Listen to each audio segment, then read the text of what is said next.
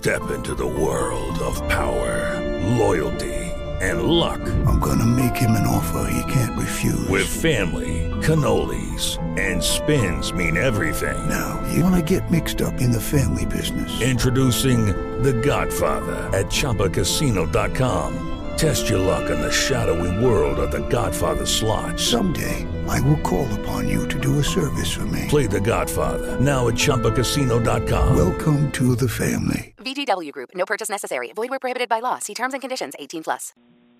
Blog Talk Radio.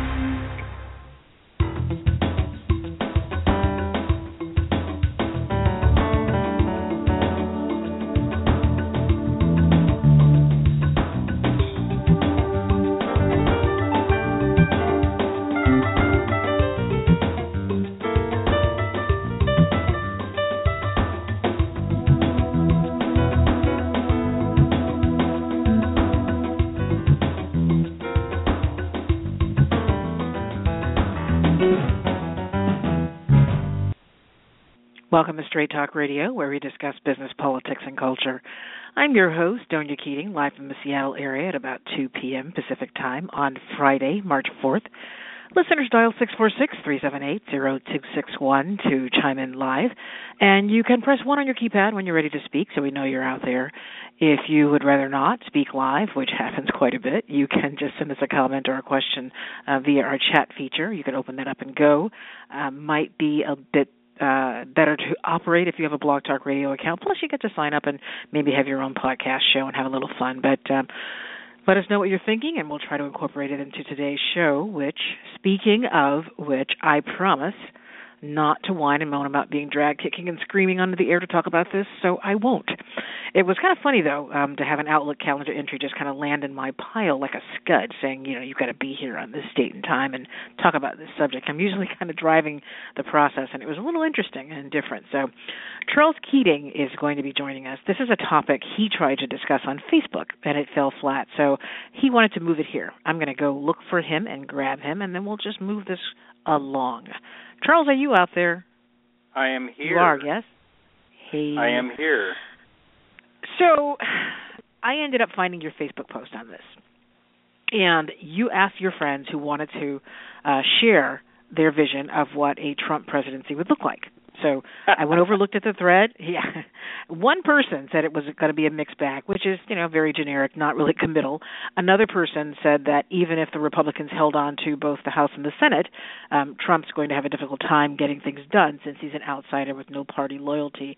And yes and no. I mean, obviously he's switched parties as convenient, and now he's saying he's a Republican. He said he was a Democrat in the past, or he supported Democrats. So, but the point is still valid that outsiders tend to struggle in terms of getting things done inside of the Beltway.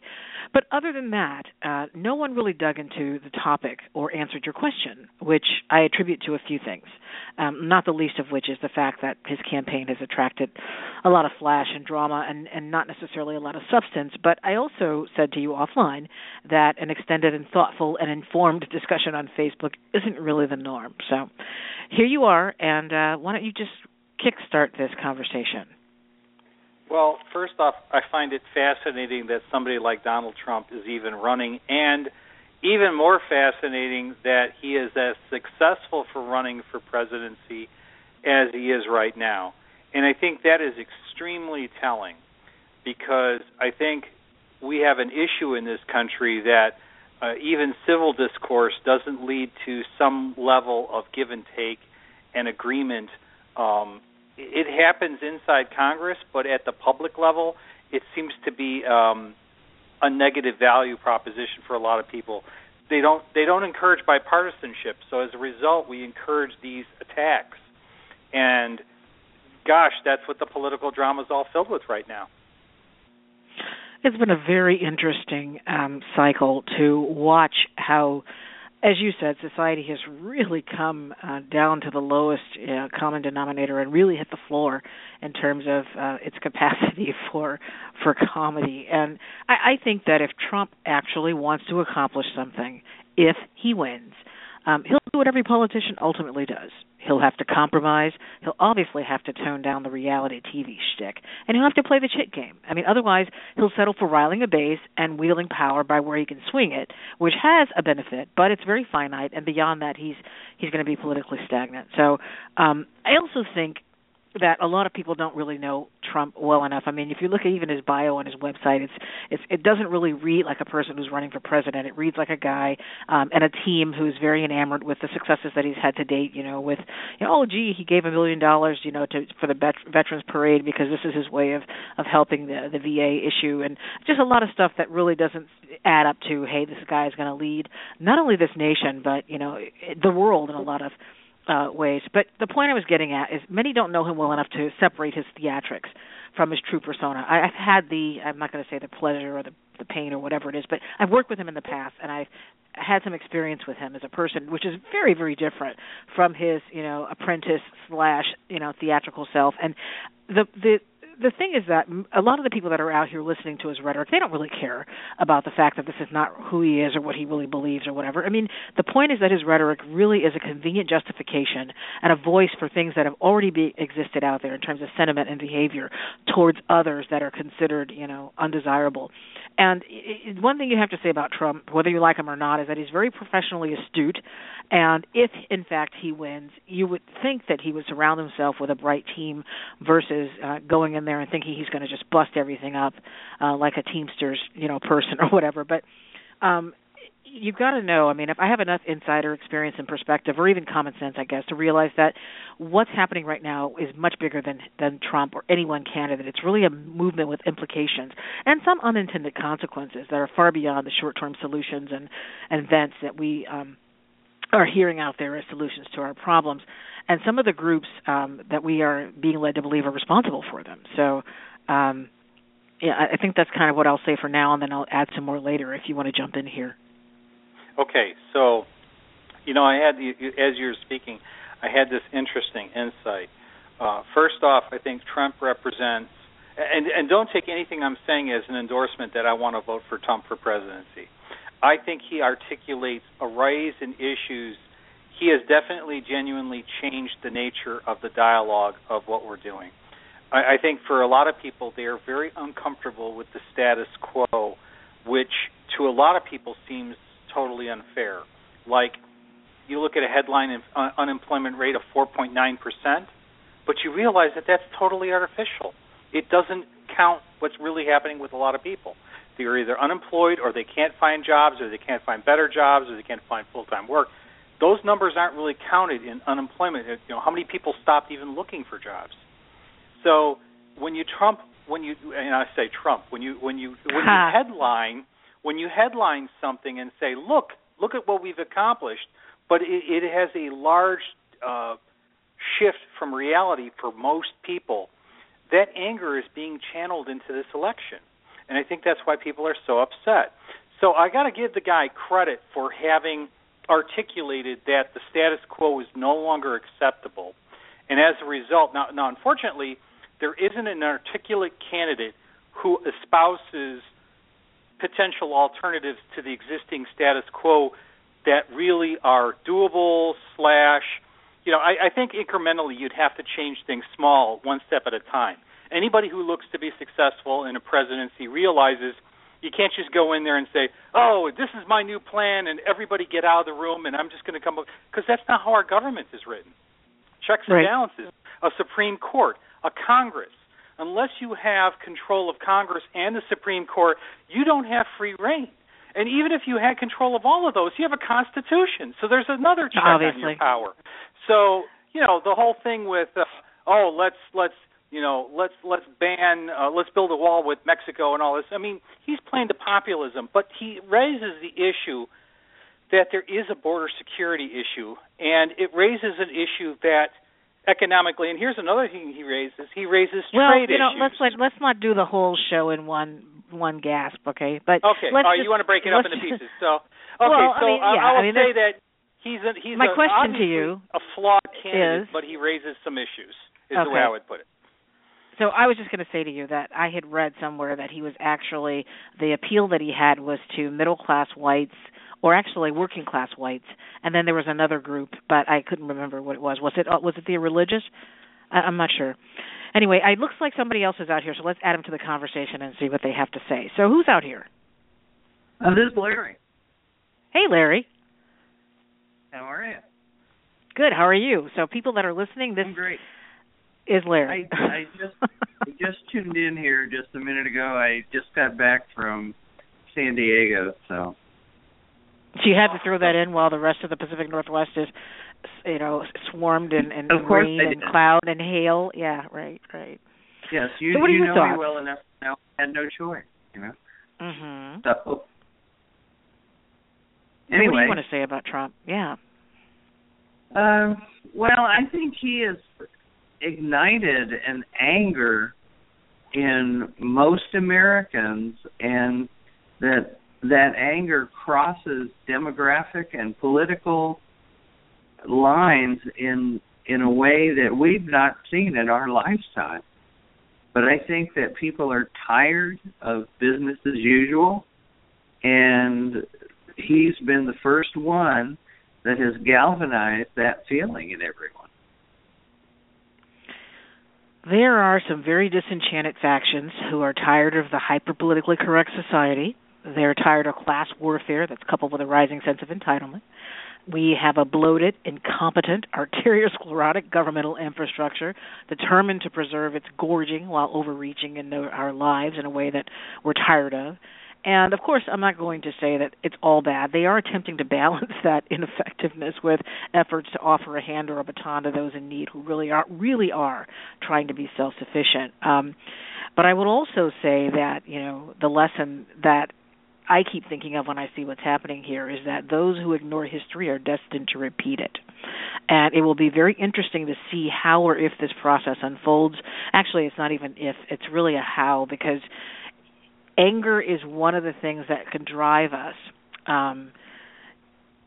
towards what you might call a revolution. But you would like to think in the 21st century that more thought and innovation were driving the needed change. Instead, we've got like this Charlie Foxtrot, which has the potential to reverberate in society in ways that we may not enjoy. I mean, it's that whole Latin effectus sequitur, causum affects cause, or follow causes, or whatever it is, and it's going to be very interesting to see that. I have to agree. I think people are tired of the way that it's been, and I think when you look at unemployment and you look at the condition of small business in America, everyone knows we're being lied to by the government. There's a lot more than 5% unemployment. The economy is not getting better for the average small business on Main Street. I mean, I know in my own business, a lot of our customers are just hanging on by their fingernails. And I know how much that we have lost in bankruptcies over the last few years. And it's a lot worse than we're being told. And I believe the average American has reached a point where he doesn't believe what the government tells him. I just saw a comment that says that this is an abomination. And you know what? This is the process we signed off on as citizens. This is it. And so in some respects, his candidacy is thumbing its nose at that. And who's going to argue that? The Republican Party has been chasing its tail for decades now. That doesn't mean the Democratic Party is any better, but the point is that between the extreme right and religious and all the other stuff, I mean, the bust up was inevitable, and there's the other side of that is you could say there's a lingering conspiracy that Trump's not really running, and and Clinton they're going to high five each other at the end of all of this, and if nothing else, all of these long apathetic voters are going to come out of their caves terrified of Trump and hand the presidency to Hillary, which is supposedly the strategy all along.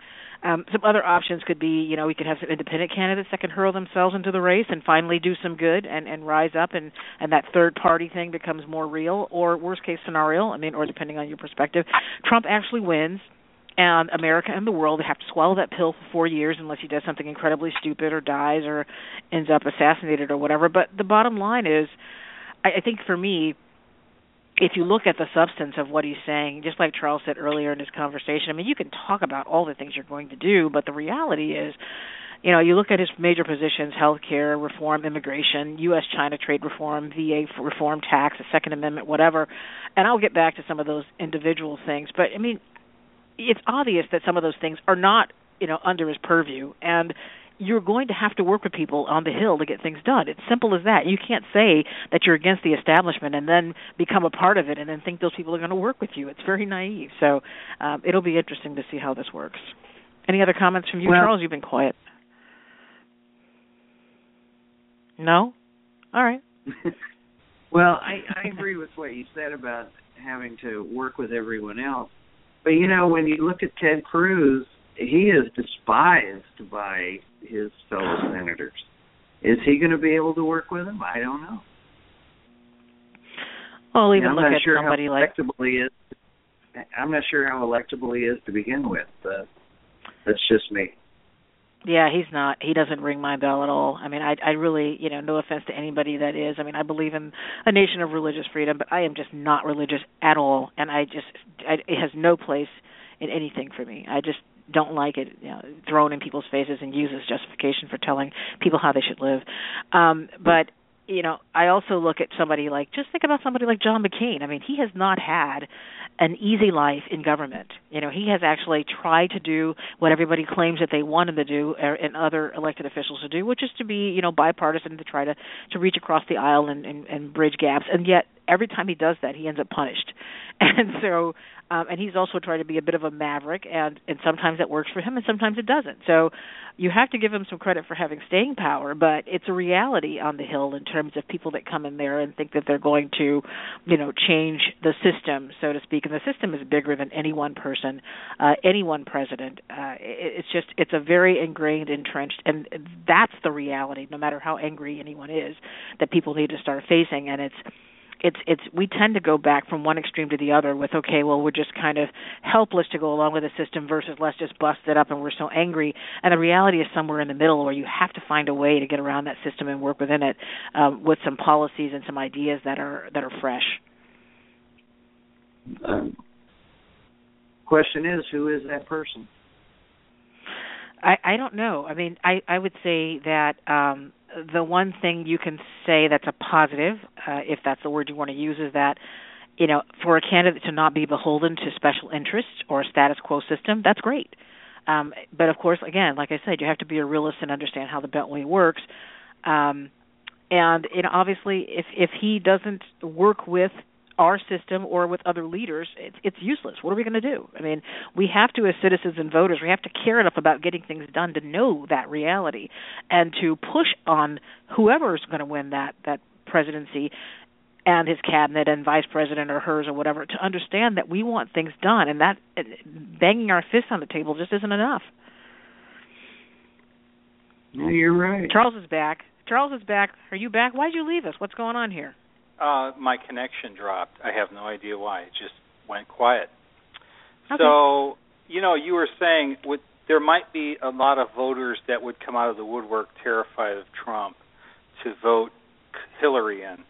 There's another possibility. There might be a lot of voters that would come out of the woodwork who haven't voted before but who are so fed up with the status quo that they look at Clinton and say, she is definitely the status quo candidate and we can't have it anymore, and would vote against her anyways. And I think, all things considered, that might happen. So this is a toss-up. Even if I don't like Trump as a candidate, and I think he's changed the tenor of the campaign, and the people that have been on tap as our candidates, none of them have inspired me to say, yeah, this is a guy who's really got the policies I would want, or the tenor or the demeanor or anything. But something's got to happen to make a change, because like Larry was saying, people, there's a disconnect between what we're sold and what we're experiencing, and people are noticing that difference. I think it also plays into, oh, look, incomes have gone up or they've stayed nearly the same, but the problem is that the distribution of income has radically changed to where people that can take advantage of the system and leverage resources are doing much better, but the average person and the average wage is not. In fact, they're falling back. That's why why the electorate is so out of kilter. because the vast majority of people are not doing better, only a small number of them. And they realize that the small percentage of people who are doing better, they have the ability to invest in the special interest to protect their interest. And that's why they're going to vote against the establishment candidate, in a nutshell. So I just got a question, and either one of you can take it or both of you can take it. You were just making some comments about how our society is not doing as well in business and so forth. So the question here in that context is, what do you believe are the policies that Trump will implement to change that scenario? Why don't you go first, Larry, and I'll follow you. Well, that was slick, wasn't it? Here, I'll punt that to you. I was just going to say the same thing, Okay, well, all right. I mean, I could go. I could go if you want. I don't know what he'll do. There's some things he's got to do. I mean, his signature issues, like the wall with Mexico, he's got to get started on that stuff right away. Same thing with the trade situation with China and Mexico. He's got to start working on that stuff right away, because if he doesn't, he's going to be called on it for sure. He'll have the situation where people will just say, we voted you in to fix this stuff and you're not doing anything. We got sold the bill of goods again, and they're going to get mad all over again, and he won't be able to do anything. Your turn. Okay. So one of the things I would say is even before, we'll ask later. Go ahead, Charles. Before he becomes presidency, one of the things that'll be an interesting thing to see on both sides will be who becomes the vice presidential running candidate. You mentioned John McCain, but one of the things that became clear about why I looked at McCain and said, you know what, he wouldn't be an effective president, is when you looked at who he had appointed as his vice presidential running mate was somebody who was clearly not up to the task of the office. And that was kind of it could say the same thing about some other candidates. I won't even name any names, but you know who I'm talking about. So I think we all know who you're talking about. Okay. Yeah, we do. So we could say that will be an important litmus test. Now, in terms of policies, I agree with Larry. I think there's a couple policies on which I think he's tapped into some things, and that is in terms of trade policy and border immigration issues. And actually, there's some areas where he, by executive order, could take certain actions to do things. So he actually could act independently of Congress and the Supreme Court. As long as he didn't cross too many lines, he would have some inflexibility in interpreting, for instance, border protection strategies, right? He could roll out the military for 90 days or whatever and, basically help secure the border or do some things. I mean, he could do certain things, and I don't know if he will, but I think it's likely that he will make some changes along those lines. So I think those are the most likely areas. They all have interesting things in terms of tax policy, health care, and all that, but there's so many of those things that are tied up in, passing legislation and getting it voted in and all that stuff that I don't know to what likelihood all those things will, if any changes will actually happen, because it would require too much agreement. It's more the areas of he could do something by, for lack of a better term, executive fiat. That will be his areas of likely being able to make some kind of change. Well, it's interesting because you for the most go ahead, part, Larry. agree there. For the most part, agree with you. Okay. I was thinking about it's not just, people are looking at the presidential race, but it's also about the congressional races too, because those drive a certain sentiment. And so if people feel like they need to offset what might be the inevitability of his presidency, then you will look at some of those districts where they'll start to elect people to counterbalance that, so that they can have more strength in the House and the Senate when he does come a calling with some of his policies. But just to go back to some of the things we were talking about, and you guys came up with immigration in response to that Chatter's question regarding what are some of the things that Trump can do to offset what's happening in society right now. And so the immigration thing, obviously, yes, it is, let's just call it, it's an issue that's driven by fear and bigotry, but there's also some economic concerns behind that. And he proposed to temporarily ban Muslims, which is not a popular comment to make, even though it's not 100% impeachable in terms of a policy or an idea, given what we're dealing with in our society and in the world. He's talked about building a wall along the Mexican border and making them pay for it. Well, really, good luck. I mean, he's not going to get it done. He said he's going to deport up to 1 million undocumented immigrants. It sounds good, but of course the counter, question to that is how are you going to afford it, and where's it going to come from, in our budget? And then, of course, at first he said he was going to thwart foreign tech and science workers from getting employment visas through H-1B, but he got really soft on that. And so it made me think about the fact that even though he's, quote-unquote, a billionaire, he can fund his own campaign, I mean, that's a finite resource, and campaigns are very expensive. And it made me wonder, to what extent people like Microsoft and Facebook and all of those guys came up to him and said, look, you're not going to get a dime from us if you don't backpedal on that. So, I don't know. The point is, I guess I see that it fuels a fist raise and passionate nods and table banging and all that other stuff, but still, I mean, you're still going to have to ask how he's going to achieve that stuff. And he's the executive branch. He's not legislative. He's not judicial. And you don't want that whole whiskey tango foxtrot. What's going to happen here?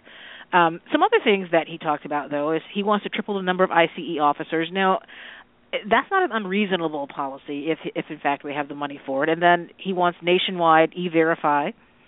This one is kind of dumb. I mean, he wants to cut off federal grants to any city that refuses to cooperate with federal law enforcement. I mean, you just can't do that kind of stuff. So it sounds good, but you can't. And the other thing is that visa tracking system that we've been working on, he wants to complete that, which I think is reasonable, so that those who overstay their welcome, they can be found. And if that's the law, subject to criminal penalties, kind of the same way Americans are treated in some of these other countries. When you overstay your visa, you are kicked out. There is a zero tolerance policy, and we should kind of have that too. And then the other thing that I think is kind of controversial is, he wants to end the birthright citizenship and stop giving automatic citizenship to the children of illegal immigrants because, that's one of the reasons why they're kind of crossing the border and having kids is because they feel like it's going to be their chip, their helps them to stay here. So I don't know. I mean, it's not easy, but we'll see how that rolls out. I guess the other thing I'll say, and then I'll just kind of turn over the floor, is I've noticed that, we have the luxury in a lot of ways of engaging and talking about stuff like this, the political ramifications and how he's busting up the system and all that other stuff, without really paying attention to some of the more extreme factions that have been lit up, by Trump's message. And so if you think about what happened in Germany many, many, many years ago, the economy was suffering, people were disenchanted, and ultimately they found their patsies. And between that and some very powerful rhetoric, the mayhem and the carnage started. And a lot of these citizens, they averted their eyes and went along with it to save their own skins and to get what they thought was going to be, a better advantage. So my question to you guys or to anybody out there is, with the people, especially with the KKK and all these other people that are starting to come up because of the rhetoric that's, and the bigotry and the hatred that are, people are taking out of his comments, if minorities and other undesirable groups start randomly getting the shit kicked out of them, like it's some kind of coliseum, what are we going to do now? Are we going to turn our heads and say, oh, my God, I had no idea that was going to happen? What if it's some of our friends? What are we going to do? Where will we stand on that? We can't just look at the presidential implications and the political implications and the policy implications without looking at the social ones. So I think that we have a responsibility out there, whether or not you support Trump, to really remain focused on that and look at that, because even if he doesn't win, some of those things are going to start happening.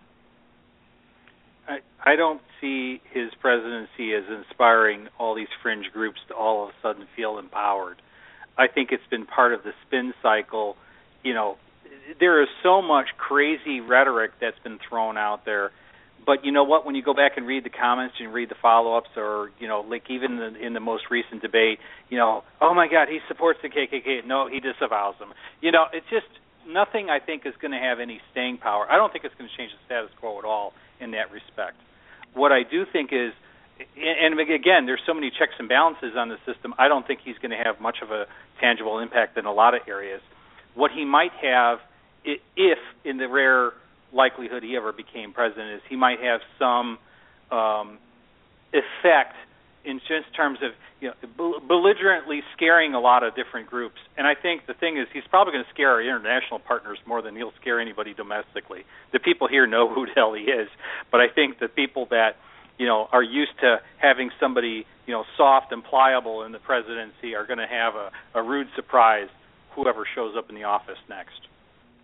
So just to be clear, my comments before were not about whether or not he was actually saying, hey, KKK, hey, skinheads, come and be with me. That's not the point.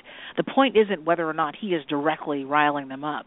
The point is that something is happening as a result of his rhetoric, whether or not he's doing it, and there will be real consequences from that cannot be ignored. So I think it's very interesting that you can say that you don't think it's going to happen. It's already happening. You mean just an environment of lack of tolerance is the way you're describing it? Well, we don't have any anyway, but now they're like pulling reporters and strangling them and throwing them out of protests or throwing them out of meetings if people don't agree with them and things like that. And and the fights between. I mean, these things have been kind of on an uprise for several years now, just because of what's happening in society. But I don't think his rhetoric has helped. And I will agree with you, and probably even Larry, because Larry and I tend to agree on the lamestream media point. I think that they have a very, very irresponsible role that they're playing right now in inflating and focusing on and distorting information when they actually could play a more beneficial role as being reporters of fact and trying to inform the electorate so that they can actually make some good decisions here. Well, if they're going to inform the electorate so they can make good decisions, we got to have some debates that aren't mudslinging contests. Have you been watching the debates? God, it's pathetic. It is pathetic. I dropped off again right after you got done asking You're back. Your question. Yeah, so I don't know, something's weird about my connection. So apparently the universe is saving me from making any comments that will be recorded for later posterity. Thank God, Don't take a position, please. It'll be pulled out later. We're talking about the debates. There's so much that could be said. I don't think some of the disruptions in society are anything new. You can go back to, the clashes at the Democratic Convention all the way back in 1968. You could look at WTO that happened here in Seattle. I think the ultimate thing is people are cognizant of the fact that there isn't a level playing field and there isn't a degree of discourse. Now, they're hearing about it and they're understanding it and they're communicating directly in social media. So as a result, there is a channel for people to communicate that can't be muzzled anymore. We all have the ability to communicate now in ways that we couldn't have conceived of 10 years ago, right? Media controlled what people got access to before. That's not true anymore. It's completely gone. So as a result, people can get out there and put their message out there. And I think there's so many voices out there that people can now say, hey, the information can't be held private anymore. So ultimately, I think there's a lot of intolerance that was hidden, but when people come together and they say, look, are we going to be better off if we're intolerant, or are we going to be better off as a community if we're tolerant and accepting of each other's differences? I still believe for most people they're going to believe that being tolerant of each other's differences is going to lead to a happier, more civil society over time. That's not to say we won't have the exceptions. So there you go. So I have three different questions here that are kind of the same, and then I want to ask you, Larry, to jump in with start the conversation on them. So the first one, we talked about it a little bit, is he really running, or do you believe that he has an ulterior motive and he's trying to get Hillary elected? That's number one. Number two's question is, do you really think that he could win the presidency? And number three is, who do you think would be his vice president? Well, I think he could definitely win. Who his vice president would be, I don't know. But I think he could definitely win. Do you think that that whole theory of him not really running and being a friend of the Clintons and just trying to hand her an election? Do you think that has any truth to it, or is that too far-fetched? I think Donald Trump's ego is too large to be a player in that. Yeah, even if in the beginning he never really planned on running, he planned on riling a base. Now the fact that he's winning and winning and winning, I think that certainly feeds his ego. And now he's like, hey, I can do this. Let me see if I can do this. So that's interesting. I read somewhere that it was actually started off to just be a way to build the Trump brand, and that it took on a life of its own, but I don't know how true that is. You make an interesting point, Larry, that there was a number of candidates that set out to, quote-unquote, build their brand, and the people that ran political campaigns say these aren't campaigns run like normal political campaigns. They're campaigns designed to promote the brand of the candidate. And in extension, it's almost like running a commercial enterprise. You're using the presidential campaign as a way to promote your brand. So you're not really in it to run. You're in it to be reckoned in history and be able to sell whatever you want to sell down the road. And I think there's some real truth to that. And Trump may have started that way. And while he was a close friend and probably still is, maybe he isn't as friend of the Clintons as he was before. I think the point is, I would agree with you. I think he actually is in it now to run. He may have started this as a build the Trump brand. He may have also said, you know what, maybe he tapped into a long time ago the protest and was tired of things and wanted to see things change and said, you know what, I've got money and I don't care. Why don't I throw my hat in the ring and trumpet this protest vote? And now that he's won a whole bunch of primaries, he is forcing the GOP to recognize that they're a split party. They've crafted together different groups that don't have common core beliefs. And as a result, there really isn't one GOP. There's several different fringe parties that have come together, and an old kind of isolated mainstream GOP, what I call the old moderate GOP core that's been kind of sidelined with all the bipartisanship. A lot of the people who really believe in that, I think, have kind of fallen out of the party because they can't get anything done. If they try to be too friendly with the Democrats, they get tagged by the extremists as, not being religious enough or whatever. Not being pure, ideologically pure. And as a result, they suffer. So we have these fringe candidates on both sides that seem to do better, although I will say the Democrats seem to have a little bit better ability to support moderate Democrats, although they have their own problem. They're just not as split as the GOP has been. And I think Trump has exposed that. Well, to answer your question, if he is running, he can win. It would be scary, but it's possible. And I have no idea who he'd run as, who he'd pick as a VP, but that will be a very, very, very interesting tell. That'll be the big one. I agree with that. I did see something on Facebook somewhere where somebody was being sarcastic and said he was going to pick Bernie Sanders. But, that would be the ultimate. That would be the ultimate conspiracy, huh? Good Lord. Yeah. I don't know. I think that in answer to the first question about really can he win, at this point, sure he could possibly. I mean, he's obviously polling very well, and he's certainly doing well in the caucuses. So that's that. But is he really running? I think in the beginning I was one of those people, knowing how well he knows the Clintons, that even though he may have been interested and he wanted to build his brand, I think that there was a part of him that felt like he could disrupt the party enough so that he could splinter it so that, Hillary could win. But I think also as time has gone on, I think, like Larry said and you've said, Charles, his ego is in it now. And now he's like, hey, what the heck? Let's take this out for a run. Let's open up the throttle and see what we can get there. And in terms of what his vice president, I just got this little feeling that when he started getting Christie to stump with him and whatnot, that he was kind of looking at him. And the fact that he was one of the first major people to endorse him. I mean, Christie is a very strategic guy. He doesn't do anything without an ask. And even if he doesn't end up as VP, I think that he would be AG or something like that. So I don't know. I mean, maybe. Well, I don't even know. He's going to have a party insider. He's going to have a Washington, D.C. insider if he has any hope of getting anything done.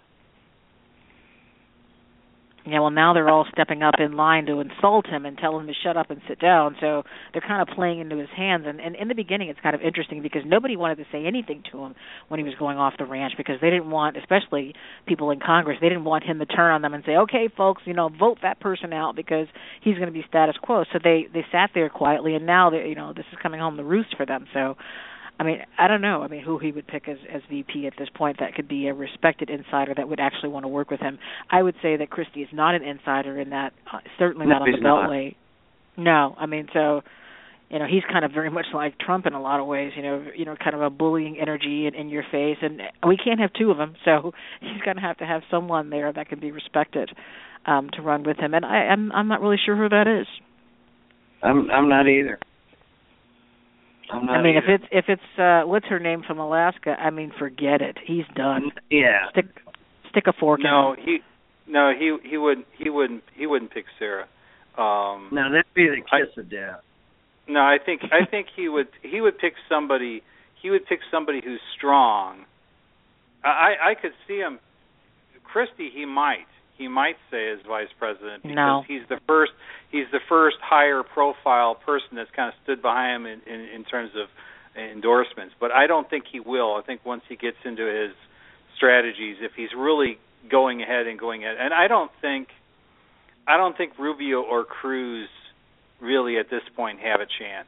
I don't care how much the Republicans want to pray for rain. I really don't think either one of them have enough on the ball to make it happen.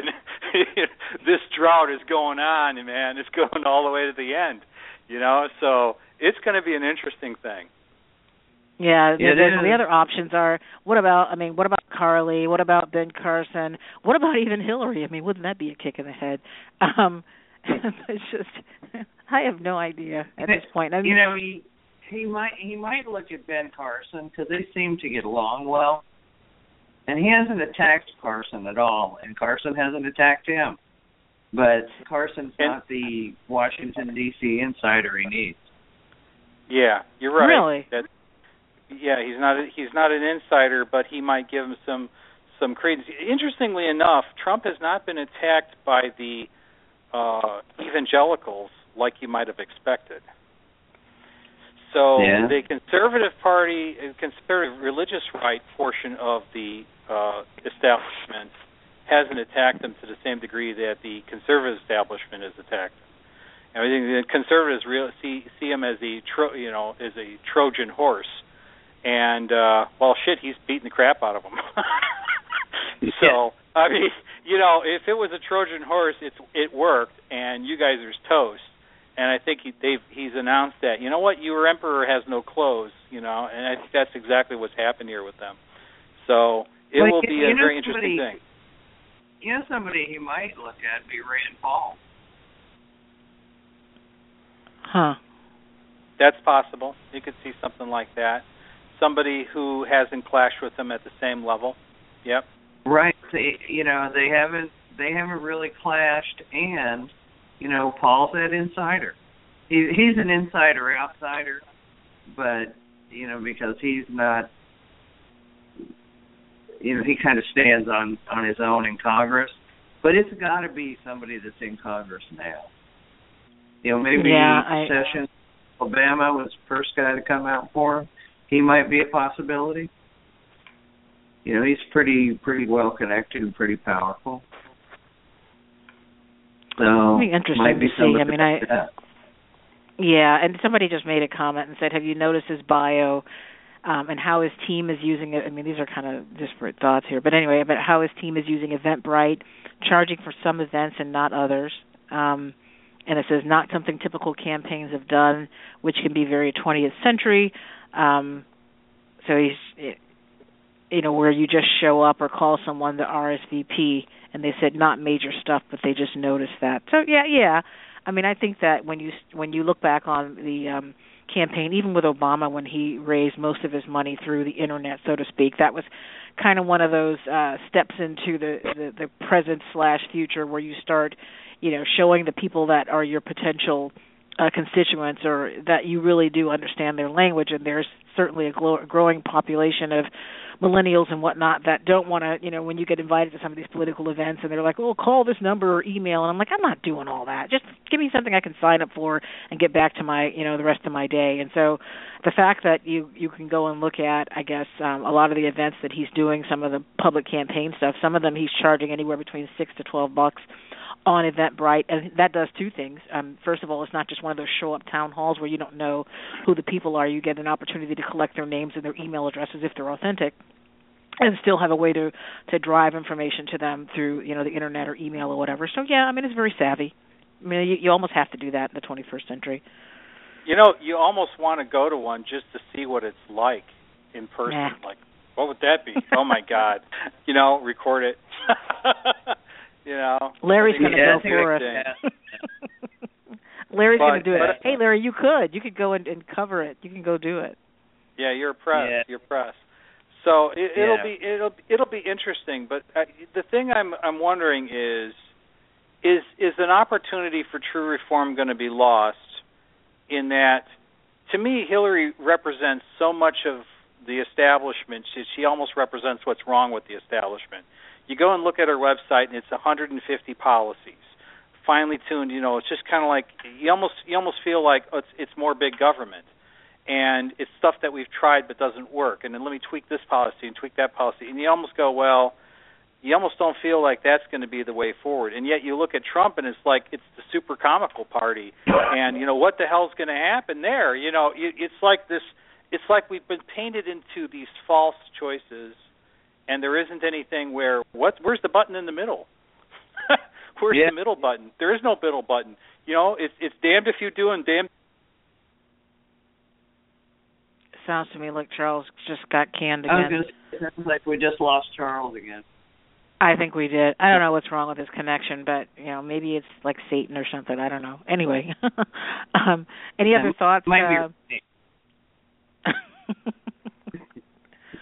Yeah, I don't know. I mean, it will be interesting, and he's back again, but he did raise an interesting point that, are we really losing the opportunity here to have some real reform by going for the, I don't know, I guess that the word I would think of here is the X factor, although it's not really X factor, but you know what I mean. We're going for the reality television thing, and it's like, yes, it's really great to hear some kind of manifestation of the exhaustion and the disenchantment that we have, a lot of us, with the status quo. But the other thing is, that's part one. Part one is the rant. Part one is the vent. Part one is the I'm tired and I'm mad as hell and I'm not going to take it anymore. Part two is, what are we going to do? I mean, what do we want to fix first? What's it going to take? And how can we, mobilize behind something like that? And, you really don't want to lose. What is that? Stop, whoever it is. You really don't want to lose that, that momentum or the ability to make some meaningful change by getting lost in all of the, the drama, I guess, is the best word I can come up with. Any other thoughts from you guys? Just that it's going to be interesting. and I expect that it's going to get more caustic before it gets better. You think so? It's going to be ugly right up until the convention, and it's going to stay ugly, and it's going to get uglier.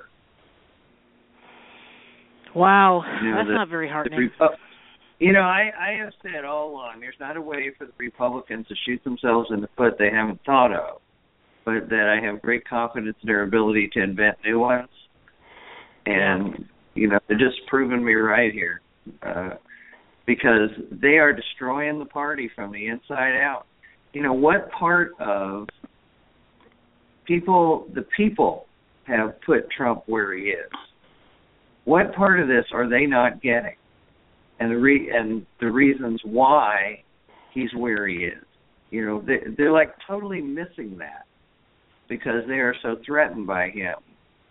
They have to, get rid of him at all costs. But the problem is, it's the people that have put him where he is, and they're not listening. Yeah. I think the other side of that is that on the one hand, the government is set up so that you're representing the people. It's a republic, it's not a democracy. And sometimes you give people exactly what they want, but sometimes you give them what they need because they don't always know what they want.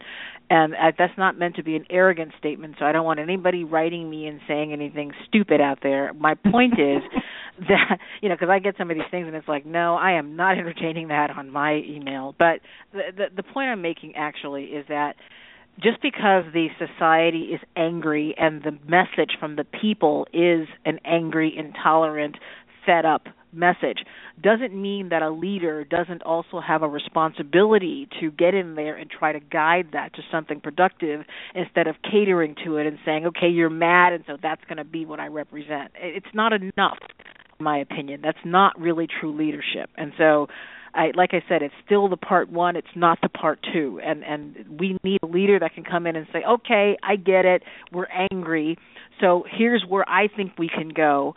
And not we're going to get rid of everybody and wall everybody out and ship everybody out and that, to cater to the lowest common denominator. So that's the piece that's missing. And I think you're right. I think that we are going to see worse as we progress or as we continue, because there's not progress. But I really do. I really would have liked to have seen this go round someone that had the intellect and the vision and the power to come in and kind of put their finger in the middle of the eye of the storm and then pull it out and make something meaningful happen. So, I don't know. I'll just say, go ahead. Yeah, I just said I don't know who that would be, but that's, I kind of feel the same way. I was going to say, when you look at some of the things that Trump has done, and the Republicans are so afraid, but he is also a reflection of them, in that they've done some things so stupid that it's like, well, what are you guys thinking? Like, what is the point? What is the point of wasting the Congress's time trying to send 60 bills to repeal, some 60 attempts to repeal Obamacare, when you realize the other side is not voting for it? Why do you even waste our time trying to make all these symbolic votes? Because that ties up the process from getting anything else done, right? So here's Trump saying, I'm going to build a wall and make Mexico pay for it. Well, obviously that's not going to happen, but that's just as unrealistic as what some of the congressional Republicans have done too. So it's kind of like, well, guess what? You've created your own worst enemy. Here's somebody who reflects your values, who's going to keep throwing things up there that are completely unrealistic. And maybe this is exactly what we need to have happen. We need to have the wheels come off this wagon, because this wagon was broken already. So please let the wheels fall off as soon as possible, because as soon as the wheels finally fall off and the wheel is completely and irretrievably broken, that we can start to build something that maybe works a little better. Whether that's a third party or something else, I don't care. It's time to build something else. So, yeah, I guess that's, one of those go ahead and implode and we'll figure it out later. Kind of like the nuclear, blast. Let it happen, and then whoever survives, we'll just have 3 eyes and 6 legs, and it's like, hello. I don't know. Maybe it's like taking the warning labels off of everything and letting the stupid people sort themselves out. Like a Mad Max, huh? Yeah. Well, who's going to sort out North Korea because he wants to, ready our nuclear weapons for launch now? Okay, well, I'm not going to be talking about that today, so. Thank you. Yeah, no thanks. We got enough on our plate right now. So the Trump factor, can he do it? The consensus here with the three of us is that yes, he can. He can actually end up elected. Is he really running conspiracy or question? I mean, at this point, I think all three of us are at that point where we can say yes, he really is. I mean, there was a point when I really strongly believed that he really wasn't running. And then, of course, we already know who he's appealing to and why and whatever. And in terms of what's next, I think that's anybody's guess.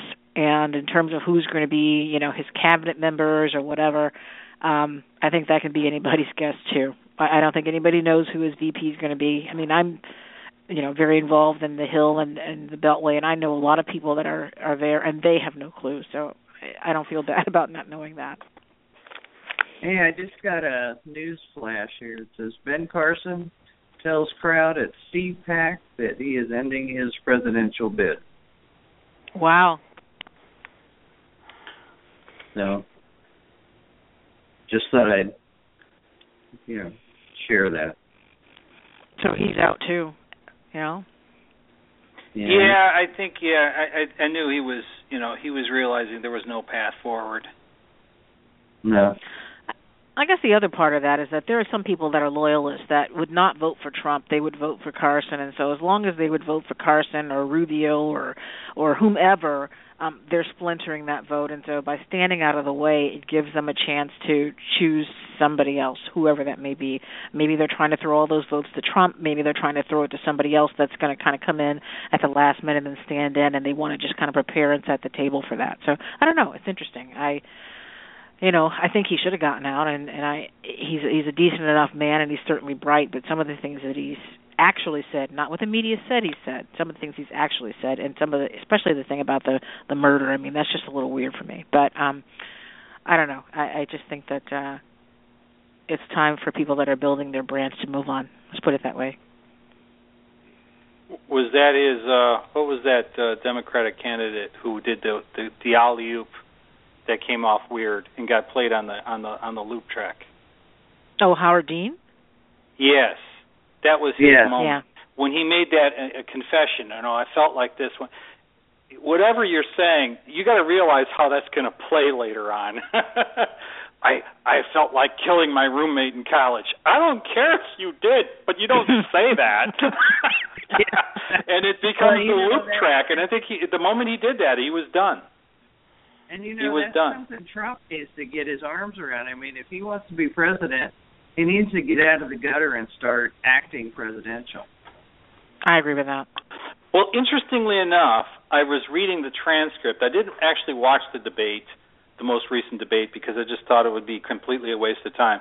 But when I was reading the transcript, first off, all the commentators were lamenting, this is the end. But I noticed another thing is, it wasn't just Trump attacking. A lot of the other candidates were just flying off, and in fact, Trump was pulling back and becoming more reasonable and letting the other guys fly off the handle. And of course, he would rise to it as well. But the point was, it was like, you can't just say Trump's the only guy attacking and being crazy, because they were all kind of doing that. Yeah. And it was like, wow.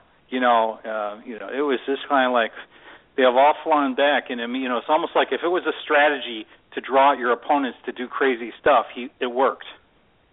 Yeah, he needs to be more presidential. He just needs to act president. Rise above, take the high road. Yeah, what if he does it? What if he does that now? Like, okay, he did this to get enough airwaves so that he would win the primary and become like a national brand. But what if he all of a sudden switches his campaign and starts acting presidential and said, I just said that because it got a rile out of everybody?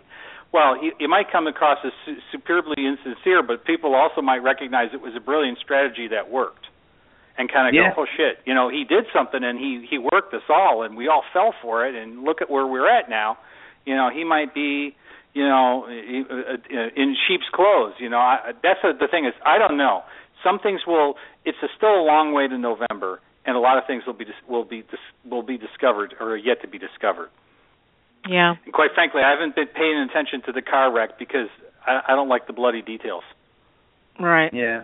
So it looks to me like, okay, we're getting a little thing here.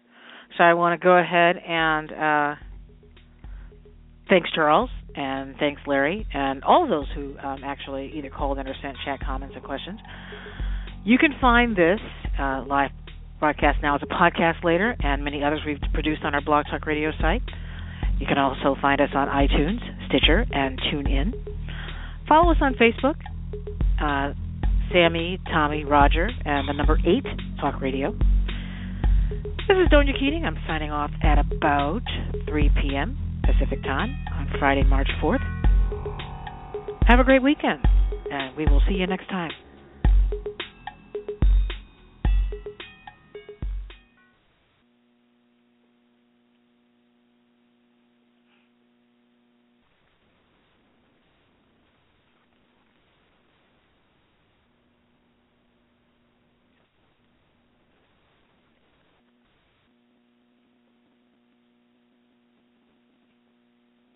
Lucky Land Casino, asking people, what's the weirdest place you've gotten lucky? Lucky? In line at the deli, I guess? Aha, in my dentist's office. More than once, actually. Do I have to say? Yes, you do. In the car before my kids' PTA meeting. Really? Yes. Excuse me, what's the weirdest place you've gotten lucky? I never win and tell. Well, there you have it. You can get lucky anywhere, playing at LuckyLandSlots.com. Play for free right now. Are you feeling lucky? No purchase necessary. Void where prohibited by law. 18 plus. Terms and conditions apply. See website for details. Don't you love an extra $100 in your pocket? Have a TurboTax expert file your taxes for you by March 31st to get $100 back instantly. Because no matter what moves you made last year, TurboTax makes them count. That means getting $100 back and 100% accurate taxes, only from Intuit TurboTax. Must file by 3/31. Credit only applicable to federal filing fees with TurboTax full service. Offer can be modified or terminated at any time.